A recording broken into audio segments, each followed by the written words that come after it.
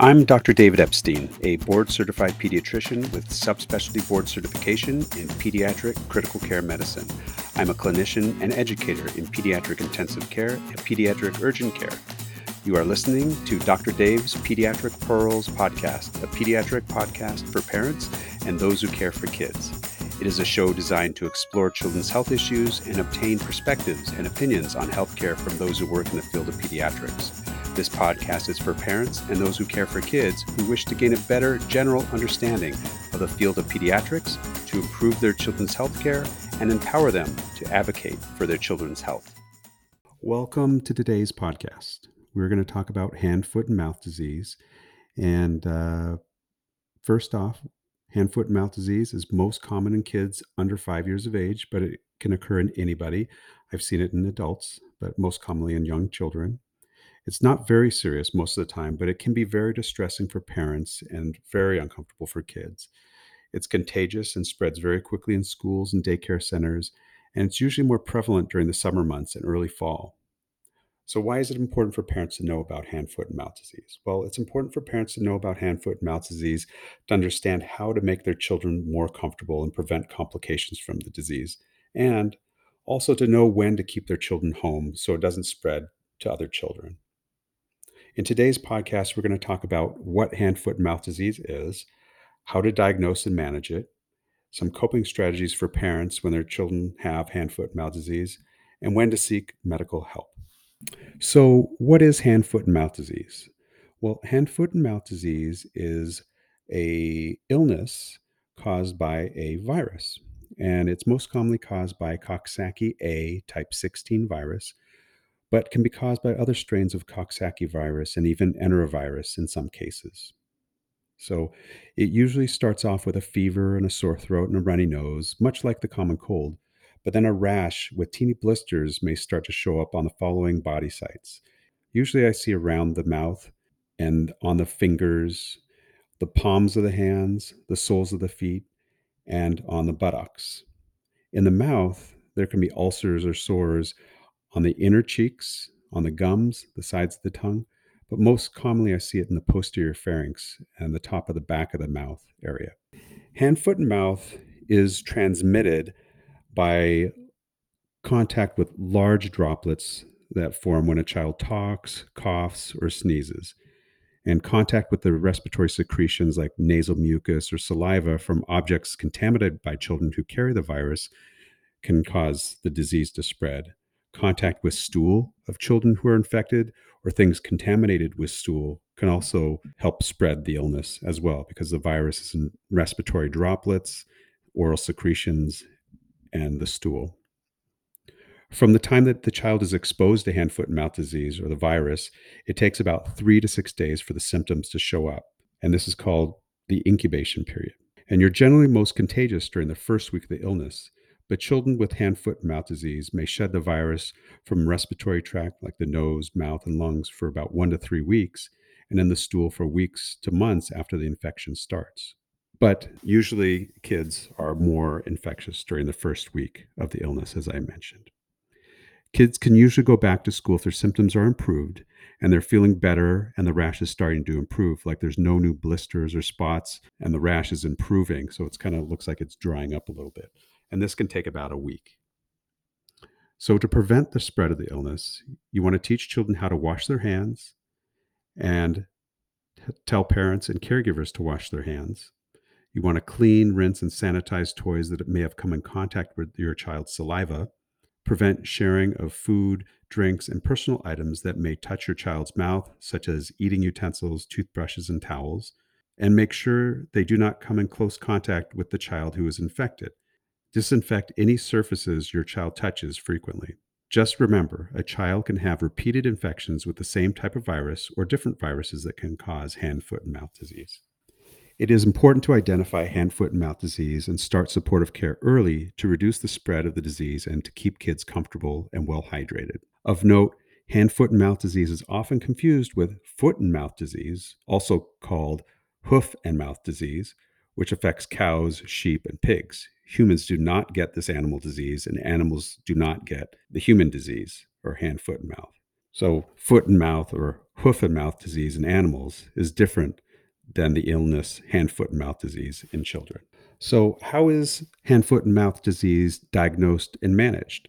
Well, hand, foot, and mouth disease is more of a clinical diagnosis, and it is based on the symptoms that the child has and what the parents describe. The physician or clinician will look in the child's mouth to look for any of the sores and specifically look at the particular rash, especially on the palms of the hand and soles of the feet. Once the clinician sees that there are ulcers or sores in the mouth and a rash on the palms of the hands and soles of the feet, a diagnosis of hand, foot, and mouth disease is made.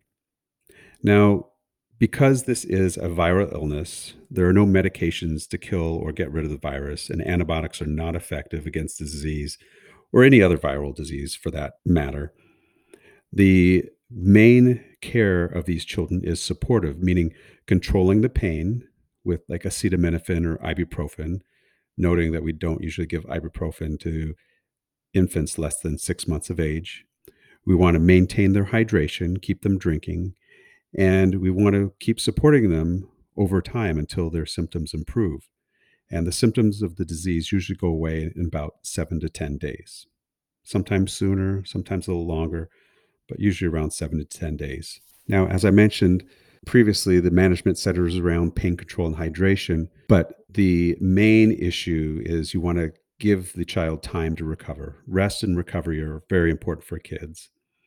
And as I mentioned about hydration, is one of the main risks of hand, foot, mouth disease is dehydration because of the oral sores. So it's painful for kids to swallow. They stop eating and drinking sometimes. And if they don't drink, they run the risk of becoming dehydrated. And one should note, because the oral sores, you don't want to give your child any acidic foods and drinks, such as spaghetti sauce or orange juice, because this will cause the sores to hurt more. And cool drinks, flavored ice pops, and ice cream may soothe the mouth and throat pain, in addition to giving pain control medications like acetaminophen or ibuprofen. So, how does a parent cope with a child with hand, foot, and mouth disease?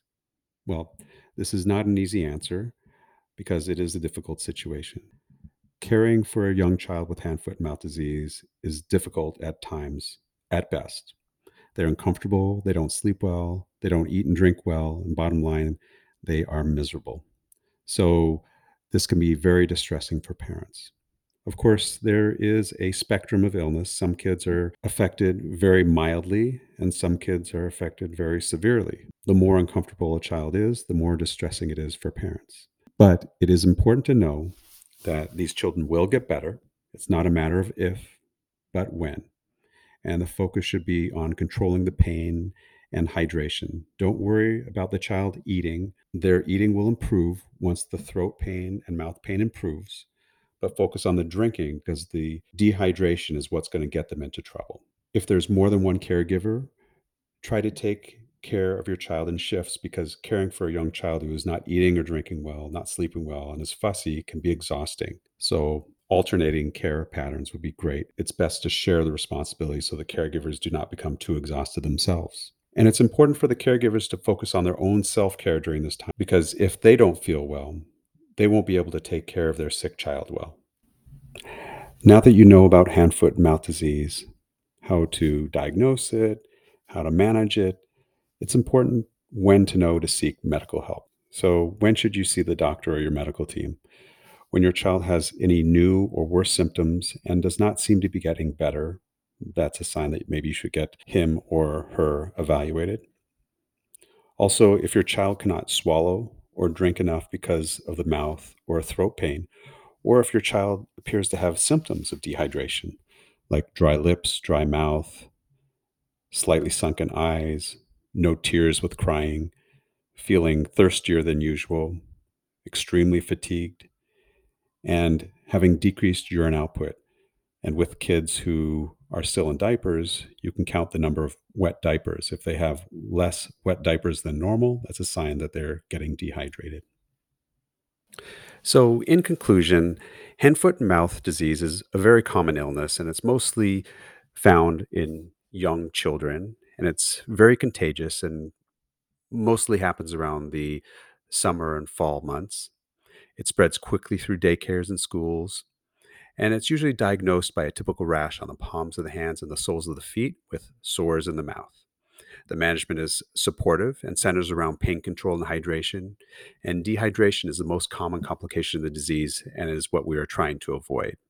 There's no treatment for it, and it just takes time for the illness to resolve. Now, if you'd like to find out more information about hand, foot, and mouth disease, you can definitely speak with your primary pediatrician or primary care physician. And also, there's a website sponsored by the American Academy of Pediatrics called www.healthychildren.org. I hope that you enjoyed this episode of Dr. Dave's Pediatric Pearls. Please leave a review to help other parents and those who care for kids find this podcast so they can benefit from it just like you did.